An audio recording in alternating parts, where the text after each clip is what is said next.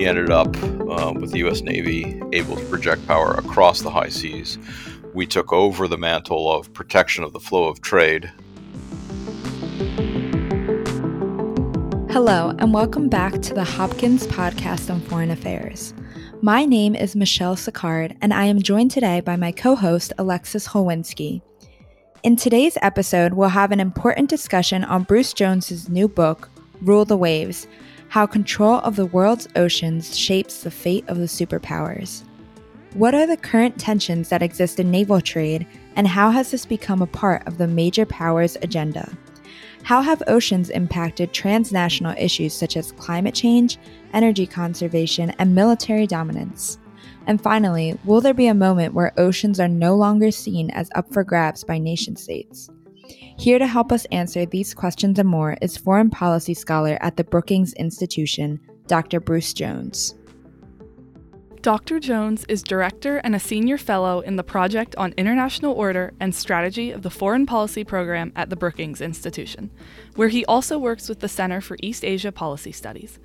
His research focuses on U.S. strategy, international order, and great power relations, with his most recent book, To Rule the Waves: How Control of the World's Oceans Shapes the Fate of the Superpowers, examining these in the context of naval power.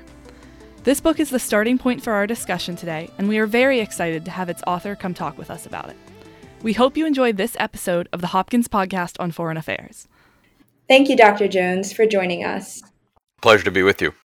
In your recent book, To Rule the Waves, you reveal how globalization has increased the importance of oceans in geopolitics and military power. You state that about 93% of all data flows across fiber optic cables throughout our oceans, and about 85% of global commerce is now sea-based. What do you believe allows for this consistent dependency on our oceans? And do you see this as a benefit or detriment to our global economy? Right, so this has been an important evolution over the last several decades. If you go back to the immediate period after the end of the Second World War, and you looked at international trade, basically what you were looking at was flows of agricultural products and natural resources from South America up to the United States, from Africa up to Europe. There was very little trade between the two industrial centers at the time. That changed with the advent of bulk shipping and containerization, which was a sort of a mini change in industry that became a revolution in global trade in the 50s, the 60s, and the 70s. At first, what that allowed for was a huge expansion of trade between the United States and Europe. Later, Korea, Japan, the Asian Tigers, Singapore, etc., joined that process. And then, very importantly, China. What bulk shipping did over the course of that period is it dramatically reduced the costs of transportation, hugely increased the efficiency of transportation, and that essentially removed geography as a barrier to entry to the global economy. And it was really bulk shipping and containerization that facilitated, ultimately, the entry of China into globalization. What we've seen as a consequence is just this exponential growth in global trade alongside the global economy as a whole. The United States has profited from that much more than it's lost from that in economic terms. But of course, we're also increasingly conscious of the political consequences of globalization.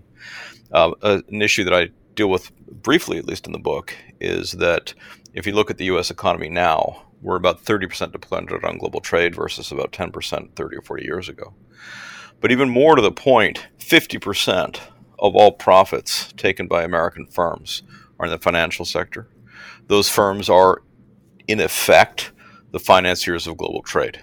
Our economy is hugely dependent on the flow of global trade and the profits we make from servicing that trade. So we've profited from it in economic terms. Of course, there's also been the political disjuncture, the political disruption that has come from a process of deindustrialization and the move of profit making to the kind of core financial and trading centers on America's coastlines. But in economic terms, there's no question that we've profited from globalization. Right. And in the realm of industrialization, what do you believe has changed most about the control states exude towards the oceans? How, in your opinion, have states been able to successfully claim territorial rights over such vast spaces? It's not really about claiming territorial rights, but since the end of the Cold War, since the end of the Second World War, the United States has been able to assert dominance on the high seas. That occurred. We were, in fact, the largest navy in the world from the early 1900s onwards, but the British Navy was still a very substantial fact in world affairs and had a network of bases and coaling stations that we at that time did not. But with the substantial reduction in the weight of the British power over the course of the First World War and in the interwar period, and then having defeated another powerful navy, the Japanese, over the course of the Second World War, we ended up with the U.S. Navy able to project power across the high seas. We took over the mantle of protection of the flow of trade. That was a modest mission in the first phase. It's grown hugely in importance over time, and so it's less about asserting claims. It's more about the fact of the capacity to maintain a global blue water navy. The Soviets developed something resembling a global blue water navy. It wasn't anywhere nearly as capable as ours. But they did eventually build a sizable fleet. That, of course, collapsed. And the big question that we're confronting now is whether or not China, as it's modernizing its military, as it's building out its navy at a ferocious pace, at a pace unmatched since we did something similar after Pearl Harbor, are they too aiming to develop a global blue water navy? And what are the consequences of that, in addition to their already existing capacity to challenge us in the Western Pacific? So, in addition to these changes in the behavior of nation states since World War II that you just outlined, you also mentioned the impacts of bulk shipping and containerization on efficiency and trade. In addition to those two trends, are there any other innovations that you foresee influencing trade in the near future? Well, you touched on technology earlier, and of course, quite a lot of what's happening in globalization right now is the movement away from simply manufacturing goods and trading goods and global supply chains in the commercial and industrial goods sector to high technology goods themselves, software, smartphones, apps, etc., that we all spend all of our time with. But every time you use your smartphone, every time you do online banking, every time you use your credit card, every time you listen to a podcast, every time a U.S. commander gives instructions to their troops, we're exchanging data. And 93% of all that data flows on undersea cables that crisscross the ocean floor. They are, to my mind, globalization's most important and most vulnerable network. But we're going to see, I think, an increasing level of concern about the vulnerability of our data flows through undersea cables. Thank you. So we also wanted to look a little bit more closely at a few of the key actors as well, not just the trends, but a few key actors in this global ocean arena. And one of these is obviously China. So keeping in mind your take that China is the country most vulnerable to an interruption of the flow of oil and gas by sea, could you explain what factors have placed them in this position? Right. So when China began to open its economy in the late 80s and the early 90s with the sort of decline of the Cold War, it really was bulk shipping that enabled them to import raw materials and export low-cost manufactured goods. At that point, about 30% of their economy flowed in and out of the South and East China Seas. That's increased, not decreased, since something in the order of 60% of their oil and gas flows come in by oil container and gas shipping through the Malacca Straits and then up through the South China Seas. So they're hugely dependent on those flows, and they're acutely aware of being dependent on those flows, and they're acutely aware of the reality that the United States, if you go back to, let's say, the late 1990s, early 2000s, the United States, which has long maintained dominance in the waters of the Western Pacific, was potentially in a position to choke off those flows. And that led to a great deal of concern in China and a return to the high seas the first time in 500 years. China withdrew from the high seas 500 years ago, and it hasn't been there since. but concerned about this potential for the United States to choke off the flow of oil and gas and the flow of trade into Chinese ports through the South China Sea. China began to invest in the naval capacity to engage in what it called a near seas defense. That is the Yellow Sea, the East China Sea, the Taiwan Strait, and the South China Sea. And it's been building its capability ever since. It's evolved its strategy. It now has a very high level of capability in the near seas and out past the near seas through advanced missile technology.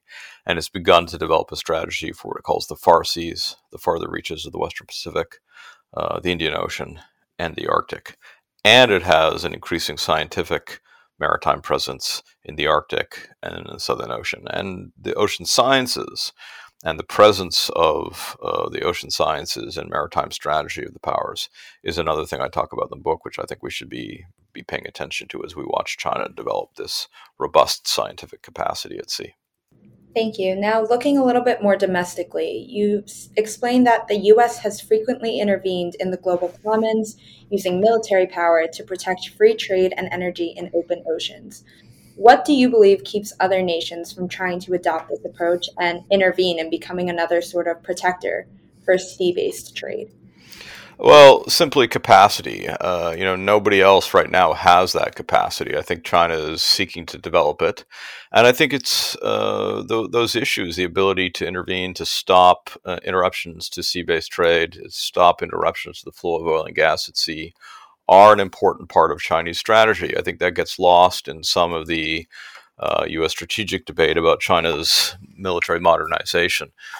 Which is viewed primarily through the lens of the potential threat it poses to us and or their ability to stop us from intervening in the Western Pacific. But at core, it seems to me, the primary motivation, at least in the first phase of their naval buildup, was really about protecting their flow of trade and stopping us from being able to choke it off. The challenge is that as they've developed that capability, it has gone further out. We know from history that power has its own appetite. Their ambitions have expanded. And the outer boundary of their ambitions now cross well into areas that we consider core to our defense. And so we have begun what is, for all intents and purposes, a very acute arms race in the Western Pacific, both in terms of naval buildup, submarine technology, missile technology, the application of artificial intelligence and quantum computing and other technologies to the naval sphere. Ballistic missile defense, a whole range of suite of technologies at play. But we are in an arms race with the Chinese in the Western Pacific now. Okay, and in regards to this arms race, could you explain a little bit more about who seems to be ahead at this moment? You mentioned in your book how sometimes the U.S. may seem to have been falling behind China, lacking ownership of at least one of the top 10 largest ports in the world. But how do you perceive this change and the status in the arms race? So I make a distinction here between naval power on the one hand and broader maritime capability. And here I'm casting back to the work of a scholar named Alfred Thayer Mahan, who was the president of the U.S. Naval War College at the time when Theodore Roosevelt was Secretary of the Navy. He was a close friend of Roosevelt's, and Roosevelt consulted him a lot when he was president and really began the process of building up an effective U.S. Navy after the Spanish-American War in the 1860s. And Mahan always pointed out that it's one thing to have a strong Navy. It's another thing to have a network of bases that allow you to maintain what he called sea lanes of communication or lines of communication between your outposts. But a whole other thing is to have a commercial basis for that naval power in the form of maritime trade. And it was really that commercial basis that first took us to Asia, first took us to the Middle East, that began the process ultimately of American internationalization. And it's that connection between global commerce and global naval power that I think is in play once again in the case of China. At the level of naval capacity, we unquestionably still have the more powerful Navy in global terms. But if you look at the question of Navy-to-Navy competition in the Western Pacific on China's eastern boundaries, where 50% of the world economy happens, Then, of course, China has a massive geographical advantage over us, and that tends to equal out some of the scale advantages we have. Now, even at scale advantages, they now have more surface fighting ships than we do, but many of them are much less powerful than ours. We have more powerful ships, we have more missile launching capacity, we have more aircraft on our aircraft carriers, our ships are more sophisticated, etc. But the geographical advantage is very real. And then in one domain, which is anti-ship missile technology, I would say that they have clearly surpassed us. They have tested missiles, successfully tested missiles that we cannot defend adequately against. They have successfully tested missile delivery systems that we have not yet mastered. We have tried and failed so far to successfully test some of the systems that they have successfully tested. So in that particular domain, missile technology, which is very relevant to the domain of naval competition, I think they have now surpassed the United States, perhaps not permanently, but they have certainly taken the lead in that one particular domain.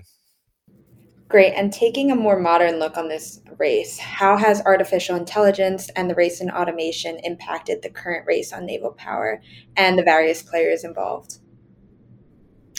Yeah, so one of the themes I try to develop in the book is that contemporary naval warfare is a very high technology business. I think a lot of people who have read their Patrick O'Brien or their British Imperial History, when you talk about naval clashes, and people have the image of a French gunship and a British ship of the line exchanging cannon fire at 300 paces or something along those lines. But that's not at all what we're talking about.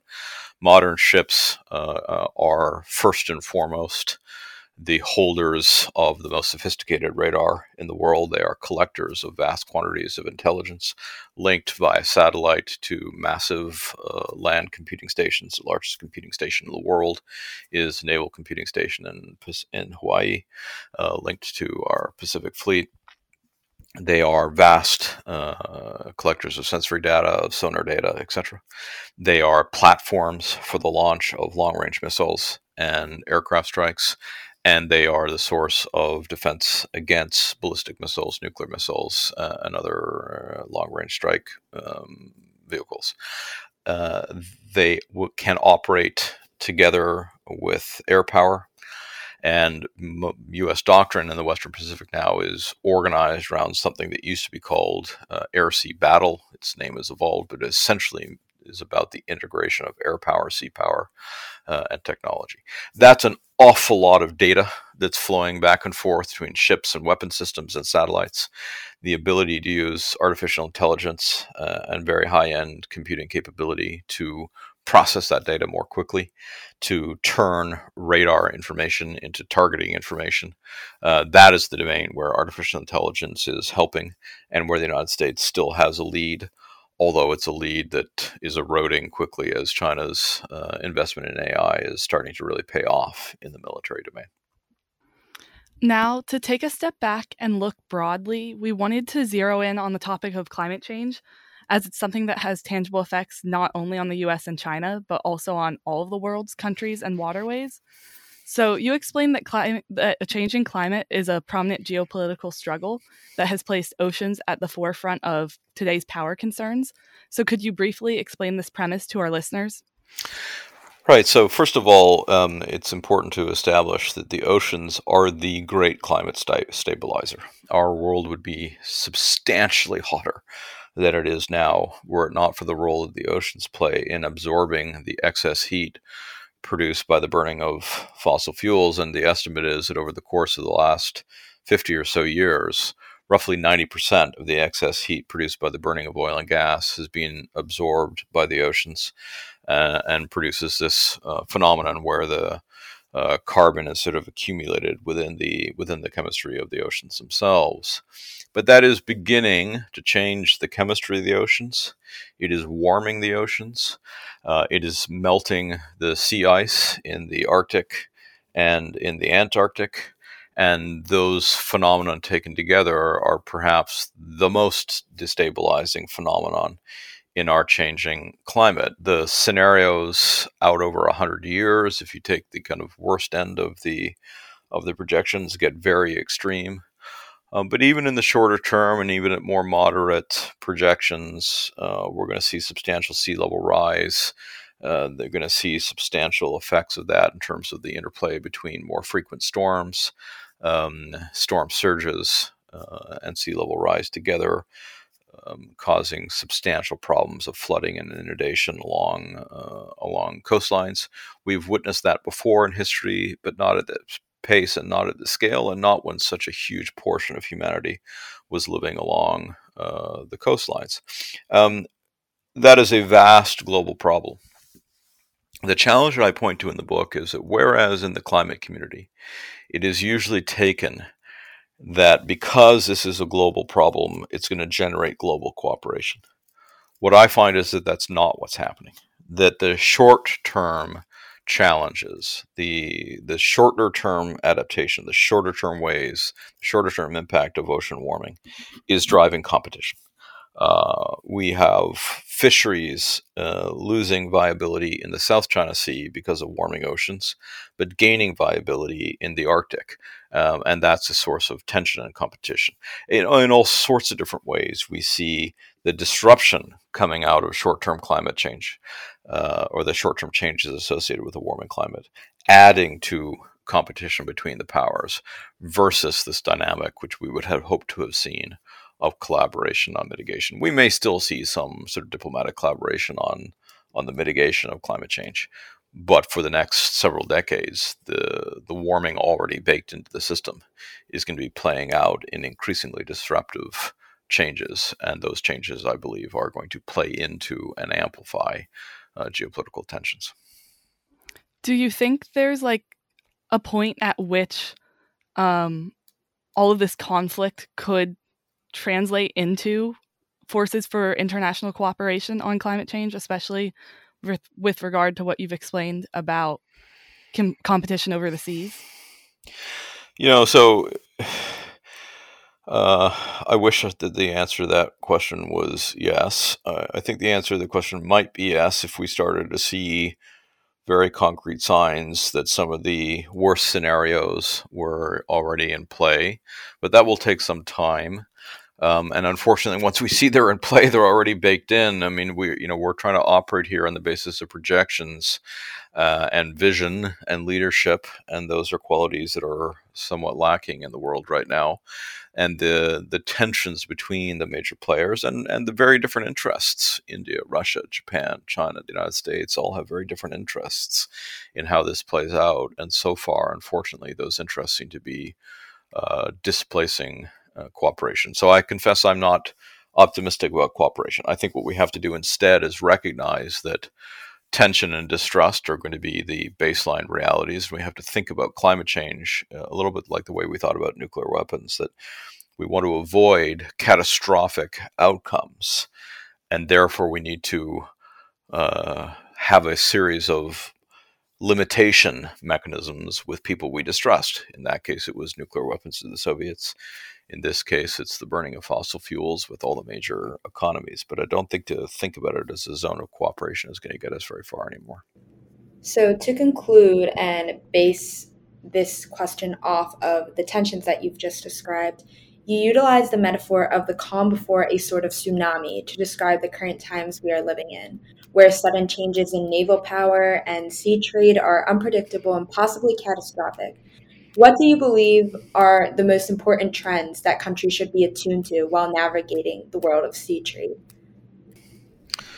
Right. So when I had that image of a tsunami in mind, and I think the way they work, there's an earthquake or an explosion in one part of the ocean, and the shock of that moves swiftly across the ocean floor, but might be barely visible at all on the ocean surface. And then as it's approaching land, it sort of sucks the oceans back out to sea and then comes crashing on land. And I think of that when I think about the possibility of strategic conflict between the United States and China, who, unlike the United States and the Soviet Union, are also the two largest economies within a single economic system, which was not at all true, of course, of the US and the Soviets. And so we might find ourselves, and very soon, in a militarized clash that would be profoundly disruptive to global trade, vastly more so than war with the Soviets would have been, at least if it had stayed short of nuclear war. And I don't think we're ready for that at all. I don't think we're ready for the reality that for the first time in several hundred years, a country that is neither democratic nor liberal will be the richest country in the world. We're not ready for China to challenge American global hegemony at sea. But all of this is in front of us. And then take something which sounds more simple, like submarine warfare. We're already in a very tense set of submarine exchanges, so to speak, or sort of movements and shadowing games with the Chinese fleet in the South China Sea, the East China Sea, the LOC. They have nuclear weapons on their submarines, so do we. Our submarines are nuclear powered, some of theirs are. They have reinvested in a technology that we had during the Cold War, which is the use of nuclear weapons at sea to impede the passage of our submarine fleet. These are already in play. This is not some distant future scenario if relations between us and the Chinese worsen. This is already at play. And it's at play in waters that are extraordinarily crowded. Indo-PACOM, Indo-Pacific Command, estimates at any one time there are 200 submarines sailing in the South China Sea, which is a very shallow water. We have serious tensions in the Taiwan Strait. We have broader tensions in the Western Pacific. This can escalate extremely rapidly. And in the way that I described before, we're not talking about a limited naval clash at sea. This very rapidly escalates to the point where we're engaged in airstrikes on the Chinese mainland. They're engaged in cyber and other kinds of attacks on our space systems. And very quickly, we're at risk of the use of or invocation of nuclear weapons at sea in very dangerous ways. And so I think that there's just a great deal of danger stoked into the current system that we haven't really come to grips with. We're increasingly aware of the challenge that China poses, but I don't think we've come to grips with the scale of immediate danger, let alone the way that set of tensions is going to likely impede our ability to really get a handle on climate change. And keeping these rising tensions in mind, is it too late for nation states to act and prevent this sort of tsunami catastrophe that you described from happening? If so, how could we avoid these tensions? Right, so I'm an optimist about such issues. I believe that diplomacy can make a big difference as long as it's backed by strategy. I've never been a believer in the use of diplomacy without strategy or the use of strategy without diplomacy. In the case of China's growing naval and technological power, I end the book by arguing that we need to do two things. We need to build a new naval and technological alliance that can counter Chinese power in the Western Pacific and deter some of their more dangerous actions. But at the same time, I sort of reluctantly conclude we also need to try to remake globalization away from the dependence of our supply lines and our global supply chains on Chinese manufacturing, on Chinese low-cost goods. That can only be done, I think, by finding another low-cost producer, which is most likely to be India. And there are other reasons to be collaborating with India on the China challenge. But I think we have to understand that we're now in a very different world, that China is seeking to develop a capability to project itself globally, seeking to be a major player in the shaping of globalization, the way that the British were during their run at empire, the way we have been in the period since the end of the Second World War. Not all of that is inimical to our interests, but enough of it is, and the tensions between us and the distrust between us is enough that we have to now start retooling our alliances, as well as investing in the diplomacy of deconfliction, of arms control at sea, of crisis management at sea, to avoid accidental or undue escalation between our two nations. We appreciate your time, and thank you again for joining us, Dr. Jones. Pleasure being with you. Thank you for having me on. Thank you very much for listening to this episode of the Hopkins Podcast on Foreign Affairs.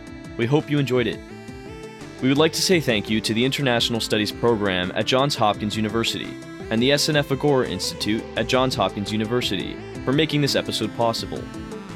Remember to follow us on social media at Hopkins POFA on Twitter, Instagram, and Facebook for the latest and greatest of Hopkins POFA content. Hit follow on Spotify, subscribe on iTunes, and leave a rating. We'll see you next time.